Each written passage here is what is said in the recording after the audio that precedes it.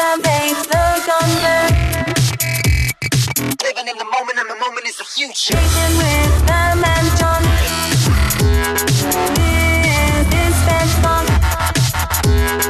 Welcome to Sped Talk with Pam, and John, also known as The Calm. Before the Storm. Our purpose is to elevate the conversation and amplify special education resources. And our why is about making the impossible possible.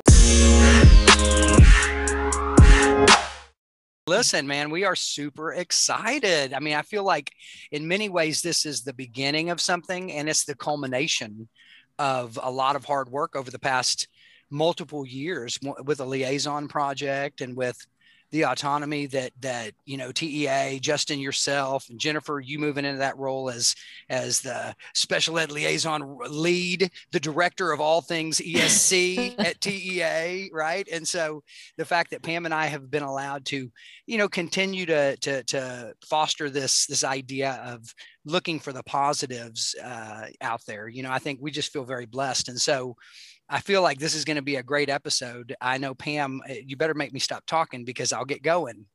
Yes, I know, John. So let's talk about who's in the room. So if you could take a few minutes to introduce yourself. Who do we want to start with? Whoever wants to go first. Well, my name's John. I'm part of this podcast thing, and I've been here since the beginning, but I don't know what that means, but I am excited to be here and have more voices around the table these days. And so I'm from ESC Region 12, Special Ed Liaison, and I'm going to leave it at that.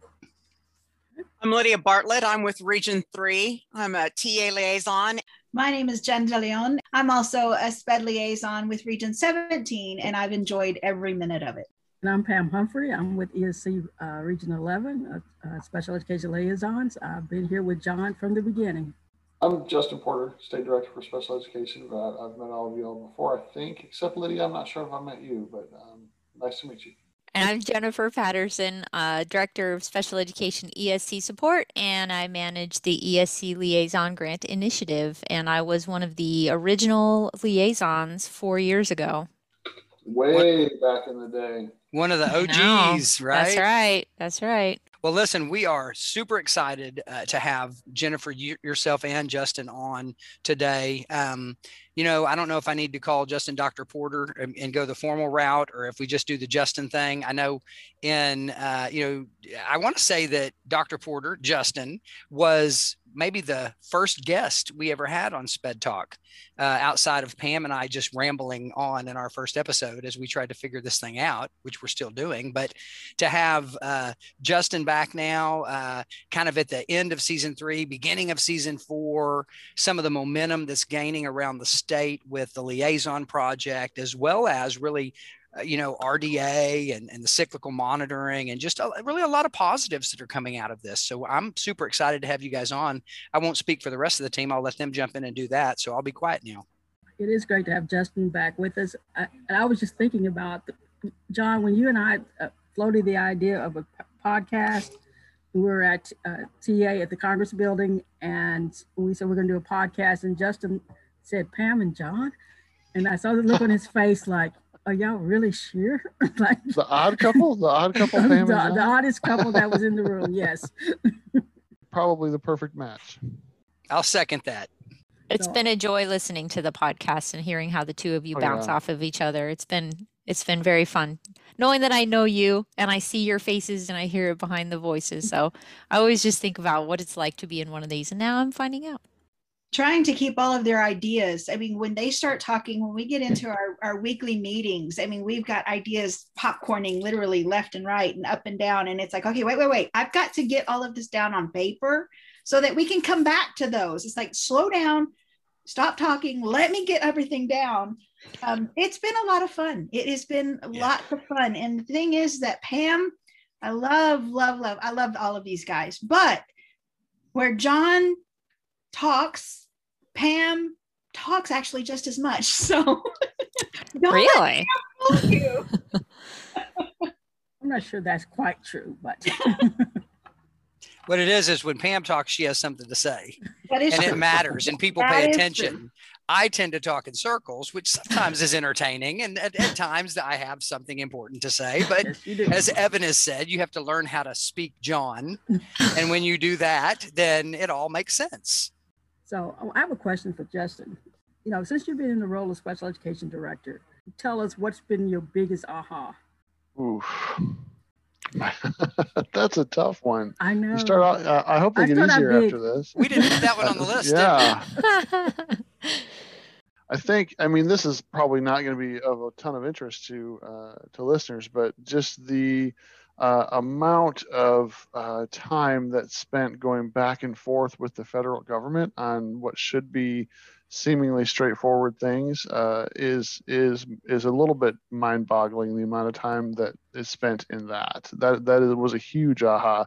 You would think the IDEA has not been reauthorized for quite some time. It's a very stable piece of legislation. You would think that the implementation piece would also be stable with regards to the feds and how they conduct their monitoring activities and things like that. But there's, with changes in leadership and changes in staffing in different places, there's different interpretations and different expectations of states. And so that has been a constant sort of source of just learning and causing me to be flexible and causing me to make sure that that our folks and everyone that works at the agency, and then by extension at the ESCs, that we have as much of the information in as palatable or as understandable a format as possible what the expectations are from the feds. And so that's been a big aha for me. In my previous roles, I was more on the other side of implementing things and working sort of in LEAs and making things happen there, rather than sort of trying to provide guidance and wade through a lot of the information coming through the feds and distill it into something that can make sense to folks who are in the trenches trying to actually make it happen. So, like I said, probably not super exciting or interesting to people, but I never expected to spend as much of my time doing that as I currently do. So. You know, the things that were really not ahas, but were just like affirmations, are continuously the amount of people and the amount of dedication that you see displayed everywhere, from classroom teachers to district administrators to ESCs to everyone. The amount of dedication to kids and to doing what's right for kids and to making sure that that what we're doing is helpful and in moving kids in the right direction, and families as well. So I mean, that was always definitely something when I was working in a district and working in other capacities, always felt that. But then just to see it at the state level, it's unfortunate, but good news doesn't really make the news. We know that, and so we don't hear in the Houston Chronicle or the Dallas Morning News very often when things are going really well for kids, and so we get to hear about that sometimes in my job, and it's what makes it all sort of worth doing. And those things that are challenges are not quite as big of a challenge when you talk to folks who are actually making a difference for kids. So not really an aha there, but definitely an affirmation of things that I had always suspected. Kind of one of the things that we wanted to talk about was the evolution of the liaison. So how the liaisons came to be, and from the point where we are now, what are your thoughts on the evolution of the liaison role from the beginning to where we are now? Yeah, and Jennifer, jump in on this too, because you have some good insights in this area, and I would love to flesh those out as well. Yeah, I'll talk a little bit about the inception and sort of the original ideas and where we started, and then I'll turn it over to Jen, because she jumped in right after that and carried the project forward expertly. So when we were originally drafting strategic plan for special education in Texas, we had started that process. A lot of people think that the letter of findings and the corrective action that we received from the federal government was the impetus for that. We had started this process months and months before any of that, actually, before even the articles in the Houston Chronicle that sort of started a lot of that even came out. We had started the process of really looking at special ed in Texas and how can we think about it differently from the state level, and how can we support the work of LEAs differently from the state level. And so we had toyed around with the idea of some sort of a person who was more connected to TEA, but also lived and breathed in the ESCs and by connection to that with the districts. And so our LEAs. And so, we have every one of our ESCs, all 20 of them have fantastic directors of special education. They're great folks, but they have a day job. Like, that is not necessarily just interacting with TEA, and then, but to have somebody that's really what their role is to be out in districts and sort of bringing stuff directly from TEA perspective to them. And so we talked about the need for that and what it could look like.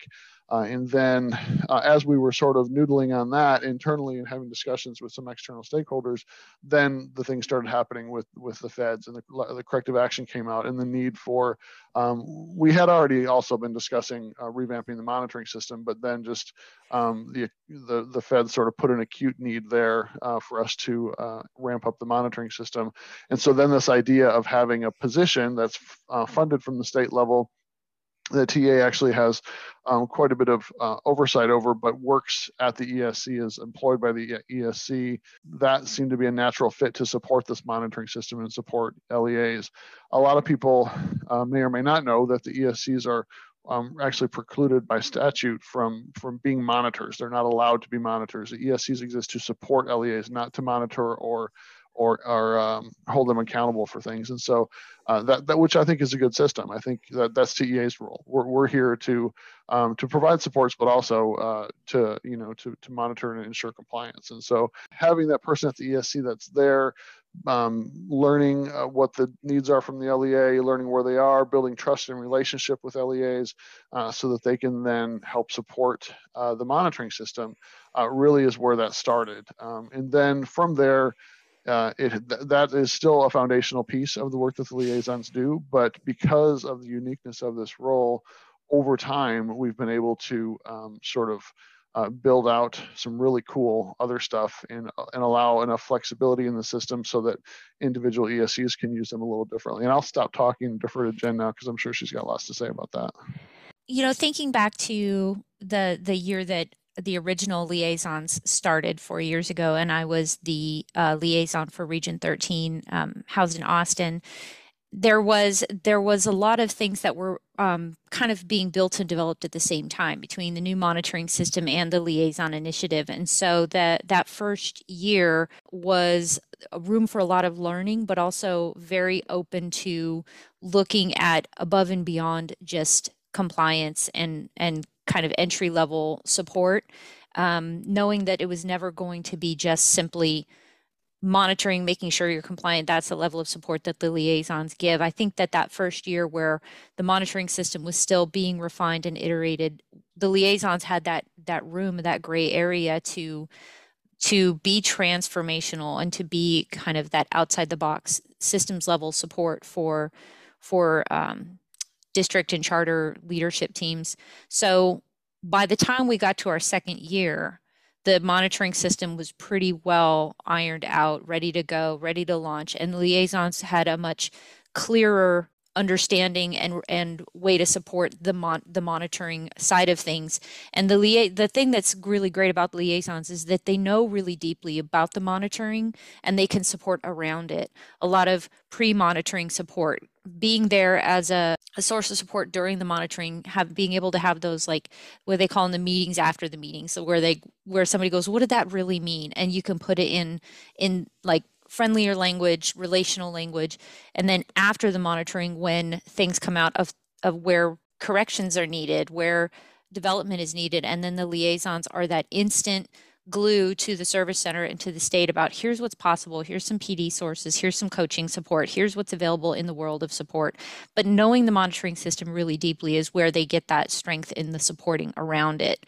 So that's where year two started to really get that refinement. And since then, we've gotten better and better and better just at communicating the monitoring system, refining the monitoring system, and then also refining the support around the liaisons. So that's probably their biggest role. But because we had that first year of being able to do things differently, we have held on to that idea that we, the liaisons, support, assistant superintendents over federal programs. So there's some high level people that they get to interact with and support at a team's level. It's taking special ed out of the shadows at times and helping to break down some of those silos because of the self-assessment process that's going on, the need for cross collaboration with the districts and the charters. So liaisons are really leveraged pretty heavily for that too. I'm really excited about it. My check-ins with all 20 of the service center liaisons, I get such great information on that, like you're talking about, Justin, that oversight, knowing what's happening at regional level, at the LEA level, so that we can stay connected to where people feel the work on the ground, keeps us from getting too far away from what the needs of the state are. So Yeah. I love it. Yeah, Jennifer, go ahead, Lydia, go ahead. One of the things that I've noticed is the amount of sustainability that our role has in the monitoring system to the school districts. Being able to take the monitoring system and facilitate the application of it to the school districts so they can really sustain it and make it meaningful. Absolutely, Lydia, I think you nailed it. And I think it's kind of the beauty to this is I think TEA's insight in realizing when, even before, like Justin said, kind of everything kind of blew up there for a little while in Texas around special ed, there were already conversations at the state agency. And I think some of that was going on even between the state agency and our ESCs that, hey, we have an idea. Like, what if we were to add additional supports and maybe we had boots on the ground and maybe it was someone that could share information back and forth and we could do a better job at the state agency, listening as well as sending out information. And then I think that kind of ebbed into like this idea of the liaison role and what that might become over time. It's interesting when I look back on that 17-18 school year, I think many of us building the plane while we fly it, just all these analogies. And yes, we were, I think, a little bit ahead of the game in being positioned, as far as with the cyclical monitoring and the RDA, the rollout and all that kind of following a little bit later. But I really feel like it gave TEA, ESCs and liaisons the opportunity to really take some risks and some chances and try some things and build some capital with some of our LEAs around the state. And then I feel like that in some ways has been just catalyst for continued progress over the last few years. I would echo that as well. I was, we from some perspectives, we did get a little bit of criticism about putting the liaison project in place before the monitoring system was up and running. But had we not done that, we wouldn't be where we are today with regard to how that group functions, the creativity that they feel empowered to display and to utilize, the whole idea around design thinking and all of that. None of that would have happened had we not taken that first year to set things up the way that we did. And I think that's sort of a 1 + 1 is 3, and we would not have that. That secret sauce, that magic, if we hadn't had the opportunity to do that, this would liaison role would be, I think, less of a thought partner role and more of a PD, here's this, we'll step you through that sort of role. Had we waited a year to do that. So I think, I think that we made the right call. And I think that the amount of, and frankly, the ESCs hired the right people. That liaisons continue to amaze me. Even this year when we've added so many, just the quality, the caliber of staff that are hired and attracted to that role and how they approach that work is impressive. It's definitely impressive. I also want to add on that one, the design thinking side of things, which is where you get down and you dig into, you meet people where they are and not where you think they should be. You don't sit at your desk and put together what you think is a plan and then present that plan and hope to make it work, make them agree to do it. And then when you walk away, all the work stops. Like coming in and really, really digging into the needs based on observations and interviews and just sitting with them and in their space and letting them drive a lot of the conversations. By the time the work starts, they're already committed to it. All you have to do is keep them focused, keep them motivated, find those small wins at the beginning to keep them moving towards their goals. And when it's their goals, the work, half the work is done. And I think that's where liaisons really took that first year to really learn that. We came back through this year again with the addition of more liaisons across the state, and we regrounded ourselves in the foundations of design thinking, but it permeates everything we do.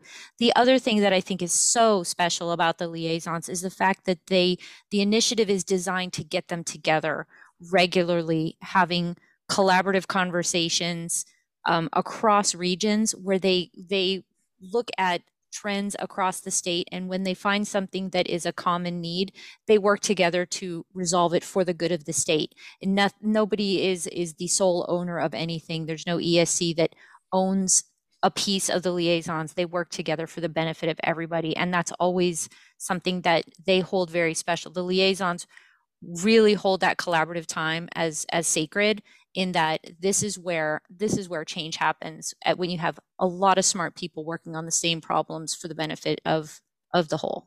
I'm thrilled about that experience of being together and just collaborating both with each other and with TEA people to get some feedback loops about what's going on across the state, because in a minute you can find out every corner of the state how things are going down to the person level. It's fantastic. So, Jen, what is it like supervising a group of amazingly creative individuals that vibrate at such a high frequency? What is that like? Oh, I've said from the beginning, we're like an adult GT class. Like we are a bunch of driven, experienced, transformational thinkers, and you get those people together, and that's amazing synergy happens. And the fact that the dedication is front and center to improving outcomes for students is what keeps anything from unraveling. Like there's never been, I've never seen an experience where anything feels competitive. It's like, if this helps, then we're in. And there's that dedication that I have just grown to love. I think one of the great things about the liaisons is that they're so collaborative that we kind of co-create the agendas as we get together and have our weeks together, that as much as possible, I try to get liaisons talking to other liaisons, sharing out the things that they're doing, getting in groups and talking through things that are going on. I think that really drives that continued synergy, even though we aren't meeting face to face this year. All of our meetings have been virtual, where before we were meeting face to face, but we've been able to keep going and keep our weeks together and keep that collaboration strong. But it's the dedication of the liaisons that makes that happen. Yeah, Jen and I have a regular Friday afternoon meeting as part of just our regular communication structure. And the Friday before liaison week, she's always pumped and excited to go for liaison week. And then it's like literally an hour after the liaisons go, I meet with her, and she's just like brain dead, mouth open, kind of like exhausted. Yeah. I think my first liaison week last 2 years ago, at the end of the week, I think I was in the kitchen area just trying to make myself lunch because it was a noon end time. I go down and it was quiet for the first time all week. I go in there, I'm heating my microwave lunch up, and all of a sudden the room starts spinning.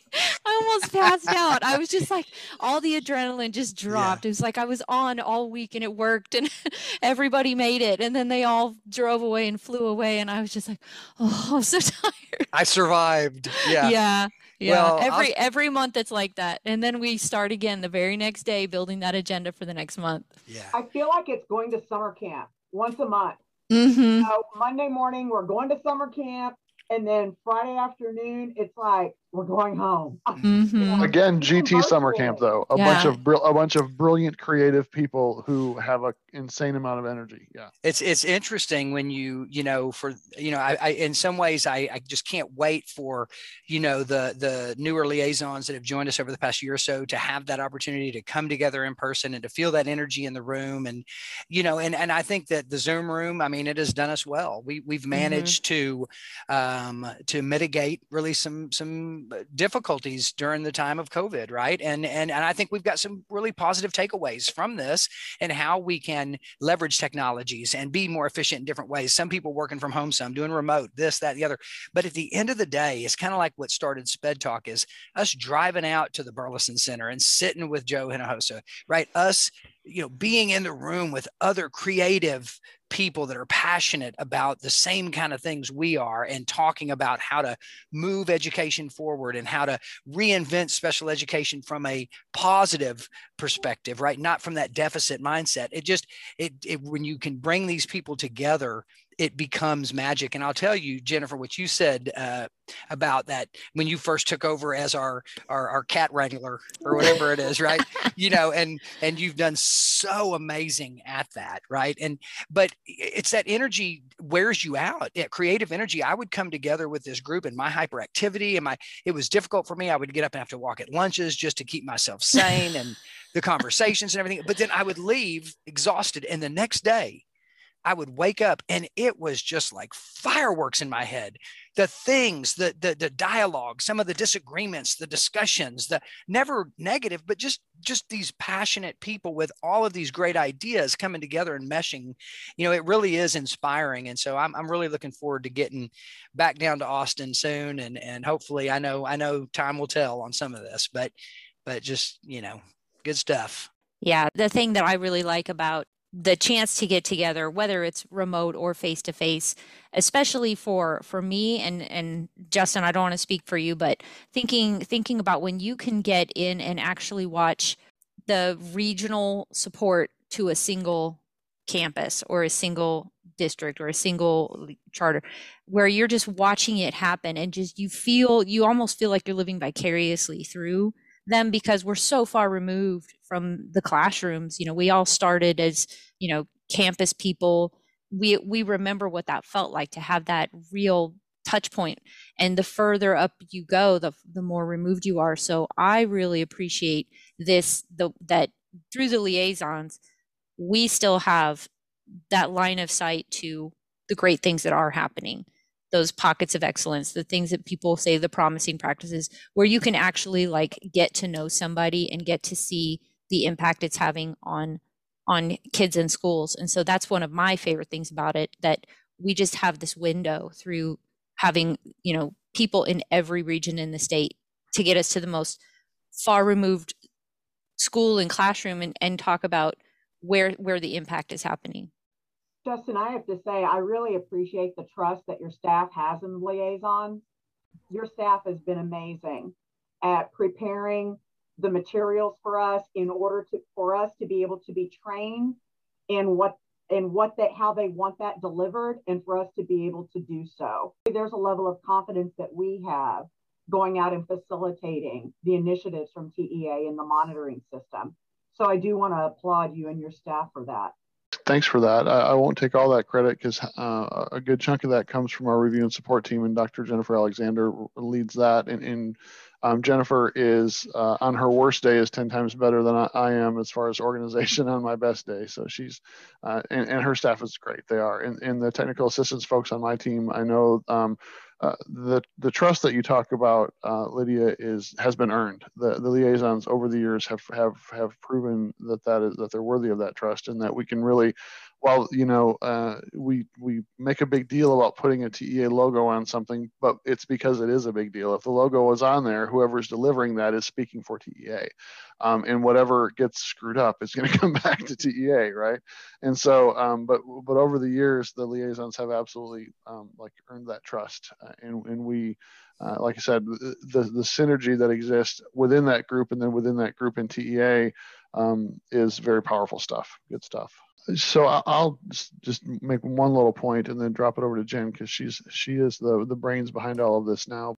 One of the things that continues to come out of liaisons in that synergy, a liaison project in that synergy, are just responses to unmet needs that at TEA we didn't really we weren't aware of. We didn't know was really an unmet need, because the other systems that we have in place weren't picking this up.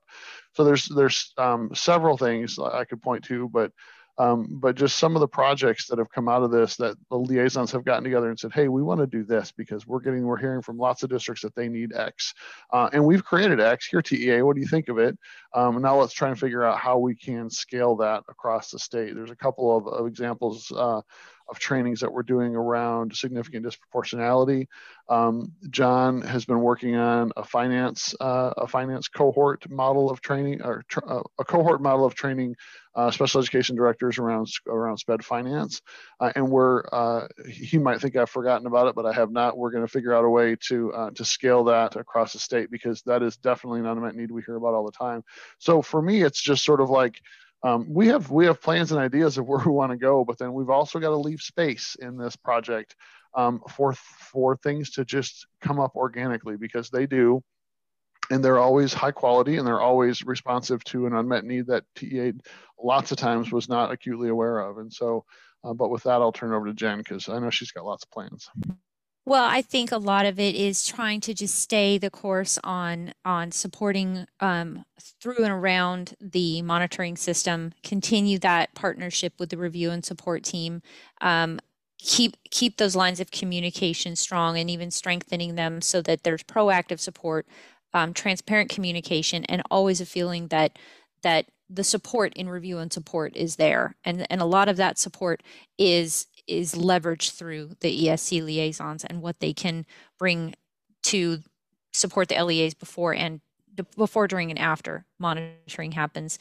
And I think just like Justin said, leaving that space for those cross-regional collaborative supports that can, through your ability to connect with campus and district leaders, at the point of need, getting in and digging in through their data, talking to their teams, being able to put boots on the ground and be in their space and learn from them, you're able to turn around support so much faster.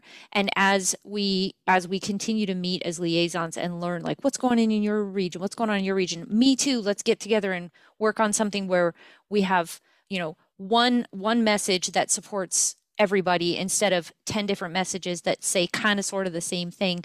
That is a much faster connection than what TEA is able to put out in our development of resources. Yeah. So kind of learning from that, and then like the technical assistance team always wants to know, like, what are the unmet needs that we need to build resources around, and then picking the best of everything and pulling it into one consistent message. But that comes from the regions up to the state, and I think that's where I want to leave that room for that continued, messaging up, feedback up to TEA of where the needs are. It's a constant question from our technical assistance team.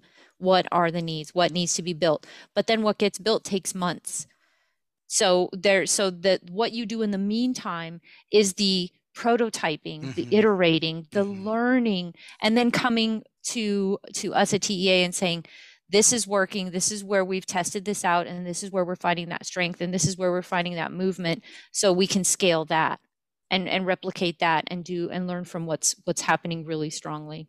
I want to continue that. I can remember one thing when we started that first year was, reimagining special education in Texas. And everything we've said so far is part of that reimagination, that we're not doing the things the same way. Things have changed, and really working together to be more impactful, and also meeting the needs of LEAs, which is most important. Yeah, it's just not more of the same. It's doing it differently. The liaisons get to do things differently, and that's my favorite thing. Yeah, that is I think up front, and many of us, I think, realize that it's always been a privilege and a responsibility to kind of serve as a liaison since this thing has started, because I think we've always, those of us that have been blessed to come into this role over the past 4 years, have realized when you get into this role, like, this is something different. I'm not quite sure what it is. Like, I can't quite put my finger on it, and it's a little different in every region you go to. And that is the beauty of the liaison role, is that, TEA and through your leadership, Jennifer, it's, hey, listen, how do we flesh out the excellence in each of our liaisons through their expertise, but at the same time with a focus, right? With a focus. And that has been, I think, really the strong suit to the liaison project. You mentioned something a little while ago too, and it makes me think it's kind of that back channel communication, right? We always have these formal communication threads going out, and then, hey, we got stuff coming back. Hey, you'd have to do a corrective action plan. Send us your work. We'll respond to you. And the liaisons are kind of that back channel communication. We're out there. We're able to share information. We're able to go out, provide support, reports, spend more time than what some of our colleagues at the ESCs can, because their plates are so filled as it is. They can't go out and spend a full day doing something, that maybe we can at times. And so just that nuanced approach to being able to provide supports kind of more embedded in nature, coaching, things like that, really, I think is what makes the liaison role so unique in Texas. And I think a lot of other states are going to pay attention to this. I think that the work that we are doing is cutting edge. And I think that over time, as it gets captured and as we start to see evidence of impact, kind of like we're seeing with TEA doubling the number of liaisons in the state. I mean, I don't know if maybe Jennifer, you saw that coming, or Justin, but we didn't. Like, we went from, okay, are we earning our bread and butter? Like, are we good, to, hey, we're doing a good job. Yeah. So. Yeah, I was like, is it time for me to put in my retirement papers? No, I will say ma'am, though, you're not going anywhere, Miss Pam. I was pleasantly surprised when I heard that we were going to be able to grow the initiative. I took that as a huge indicator of success and value across the state, and I'm glad that Justin recognized that. One thing that has been kind of a double-edged sword about ESC liaisons is you have this group of very experienced, highly educated leaders coming together and getting this experience of synergy and this experience of all the high level training and information, and then they get just gobbled up by districts and regions for these high level positions. Yeah. And it's like, I think if it was Linda Hall from Region 4 that first year who put it so beautifully, as she always does. She said that we didn't lose a liaison, the state gained a high level leader. Yep. So like liaisons going on to bigger and better things has just become part of the story that, we have a new crop. Not always. Like the turnover fortunately has slowed down a little bit for me, but it's every time somebody goes, it's a win for the state. And so I'm thrilled to be part of that story too, even at a tiny level. I was just going to say, okay, so you were talking about, well, I want to bring it back around because you were talking about all of these projects and the leadership capacity and everything going on. John's project with the funding, the SD project that a group of liaisons got together to work on. And so there's so many things. So, desk review checklists, and, we're looking at, I'm trying to think of some of the other projects, SFCE project that we've got going on. And then of course we come back to Sped Talk, which is different from what every other project that everybody is working on. And so when Pam and John put together this Sped Talk project, we've talked about, and we've kind of made fun of, but what were your thoughts and ideas behind the Sped Talk project? And what did you think that would come to? Did you envision it growing to what it is today? Don't answer. Are you asking us or John? Don't answer that honestly. I think she's asking y'all. I'm asking you guys, Pam and John. I'll get to them here in just a few minutes. I'm asking Jennifer and Justin at the moment. Well, Justin's the podcast fan, so I'm gonna let him talk about that. I just, on my end, it was one of several cross-regional collaborative ideas that were happening, and I've told liaisons ever since I got into this position, I'm a yes until I can't be. So if you've got something you want to try, go for it. And it's just been this beautiful project that's been able to continue. What I really love that's happening is you've kind of through growing the group, that's the Sped Talk group, you have only gotten better at being the Sped Talk group, in that you're asking for ideas, you're going out and saying, what do you want to see in the next episode? So you're getting a lot more of that buy-in from your listeners, which I think is the next evolution of this project. And again, you've been able to cover all of the networks, like being able to share that the great things that are happening through all of the statewide initiatives that are going on, bringing in some really great stories like the Burleson Center, like Cammie Dodd. Like, these are just great stories that need to go out. The focus the whole time was elevating the conversation, talking about the great things that are happening across the state, bringing the good news in to the story. And I'm going to support that every time I can. But I'm not a podcast person, but Justin is. So I'm going to let him say what he thinks of it. Well, just again, Sped Talk, it was the response to an unmet need. Like in John and Pam came up with a very creative way of meeting that need, of keeping a conversation out there in the space, that was not just a TEA branded PowerPoint that's delivered, or a recorded webinar that's just like very dry TEA slides full of information. It's interactive, and it's engaging, and it's timely, a way for folks across the state to really tune in and sort of get a good idea of the pulse of what's happening at the state level in special education, because nothing like that existed before, not in a very consumable way. And podcasts, like Jen, Jen says she's not a podcast person, but I like that's how lots of folks are getting lots of information now through podcasts, because the days of listening to live radio are kind of, as we get more into Hulu and Netflix and being used to hearing about and seeing what we want to see when we want to see it, folks are moving further and further away from live broadcast where you have to listen or tune in to what's been provided to you.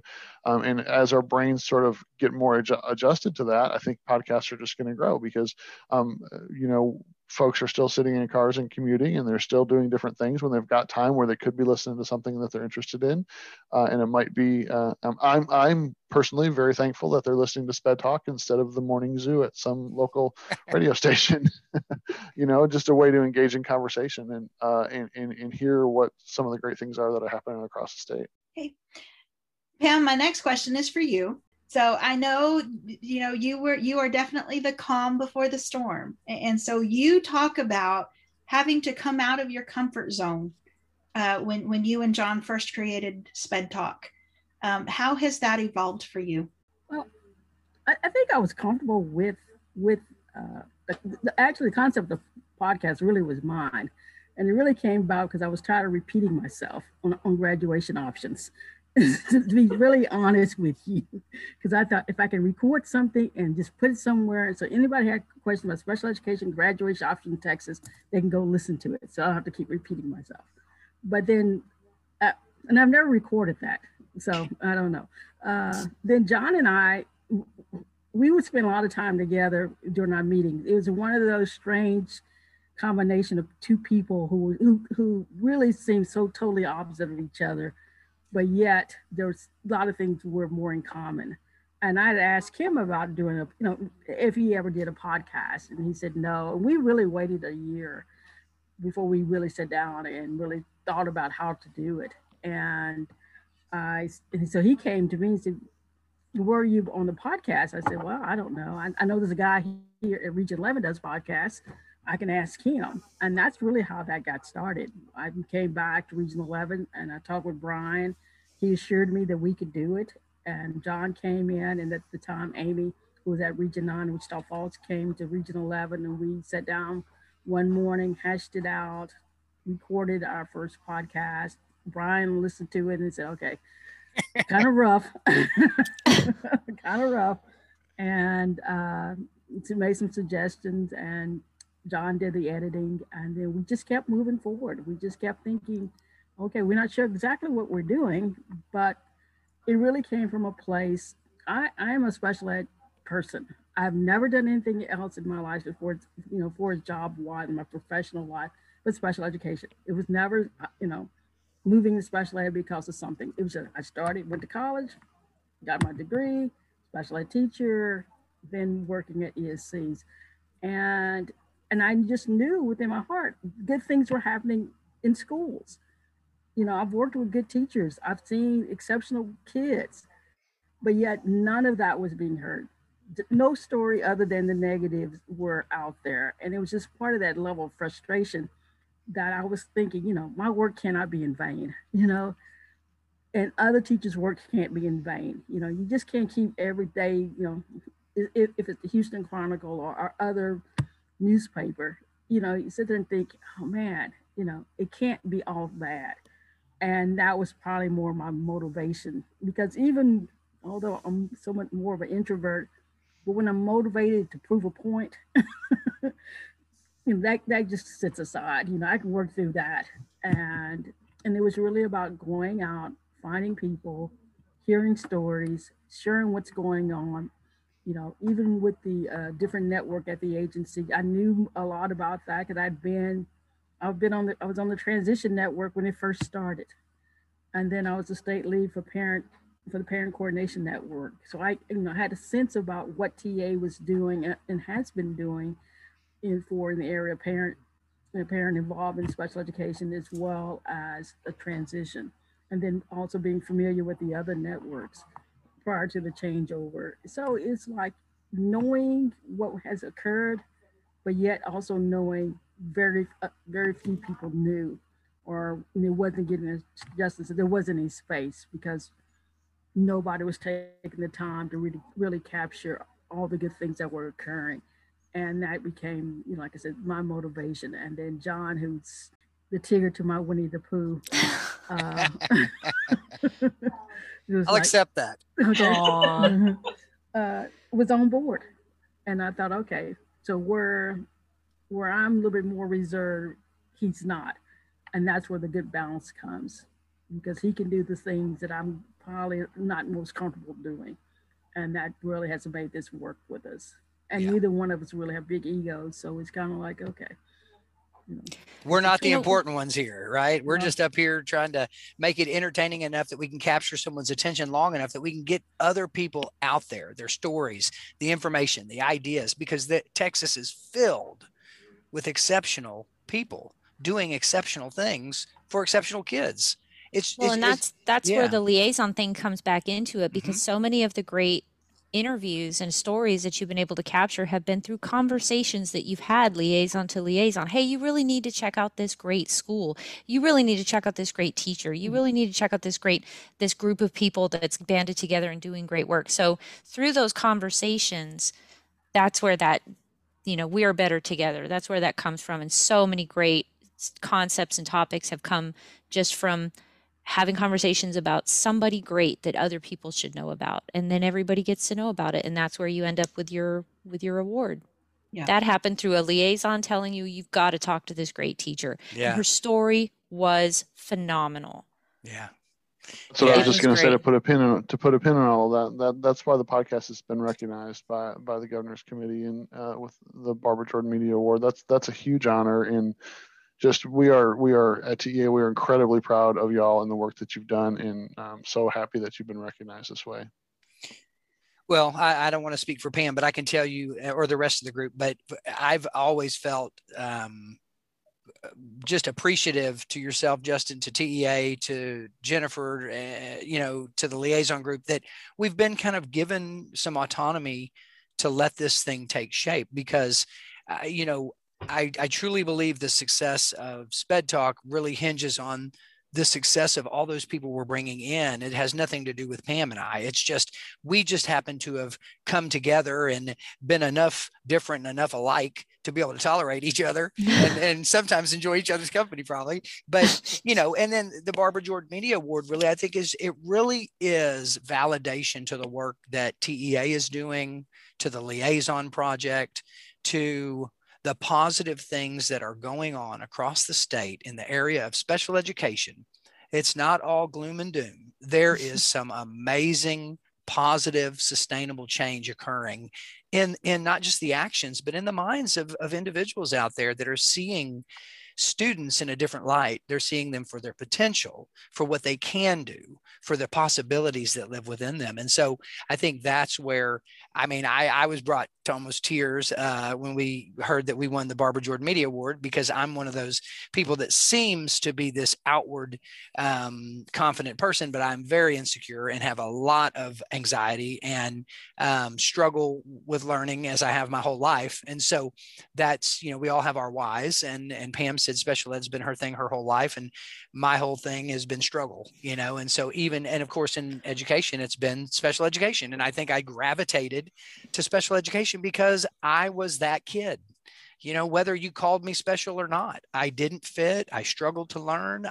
And somehow have found my place in the world. And so Sped Talk for me has been in some ways kind of a healing thing, that it has said, hey, my efforts are good enough. And so I just thank each of you for your contributions. I know, Pam and I are this is a tag team duo here, but we've got a lot of people behind us. Lydia, Jen De Leon, I mean, Monica, Evan, we have this huge group of support that makes this happen. And so we are just so blessed and thankful for each of you and the contributions you play into Sped Talk. And if I could put a pitch out there to anybody listening, that if you're trying to find something different, if you're looking to do something different and change systems and improve outcomes for kids, contact your ESC liaison. They are ready and willing to help. Well, Pam, what do you think? What last words? We need to wrap this up, or are we just going to keep going? We've got the state director. I mean, maybe we hold him hostage for a little while. We'll talk another hour or two. No. We're not going to hold him hostage. That's frowned upon. Okay. I think I'm having some internet issues. My internet's getting weak. I think, what's happening? Hey, if I'm on this thing, we start on time, we end on time. Yes, no, exactly. Exactly. No, we really thank you both for being here with us and sharing your insights, and we really appreciate the support you've given us in Sped Talk. Like I said, it was just something we thought we could do, and you guys didn't go, "Oh, what are they doing?" Make them stop. And you just said, "Okay, let's see where this goes." Well, thanks to y'all. Yeah, thanks to y'all for sure, and congratulations again. Yeah, congratulations. It's very exciting. All right, guys. Jennifer, Pete, thank you so much for your time. It was really a pleasure being able to visit with you. Thank you. Absolutely. Anytime. We're happy to come back anytime. Alrighty. We're going to hold you to that. John, tell everyone how they can continue to elevate the conversation about special education in Texas. You got it, Pam. They can find us on Twitter, Facebook, and Instagram at Sped Talk 2020. Because in these disconnected times, connecting with others has never been so important. Now more than ever, it takes courage to create culture and kindness to keep us connected. If you enjoyed this episode of Sped Talk, be sure to share it with a friend, because information should always flow through us, not to us. We couldn't do this without you, our listeners, and we need your help sharing the amazing transformation occurring in special education. Together, we can change the trajectory of learning opportunities in Texas for students with disabilities. If you have ideas, information, or resources that you think we should share on an upcoming episode of Sped Talk, let us know at Sped Talk 2020 on Facebook, Twitter, or Instagram. And be sure to like our page while you're there. Oh yeah, and if you get a chance, please consider giving us a positive review on the podcast platform that you listen to Sped Talk. Elevate the conversation.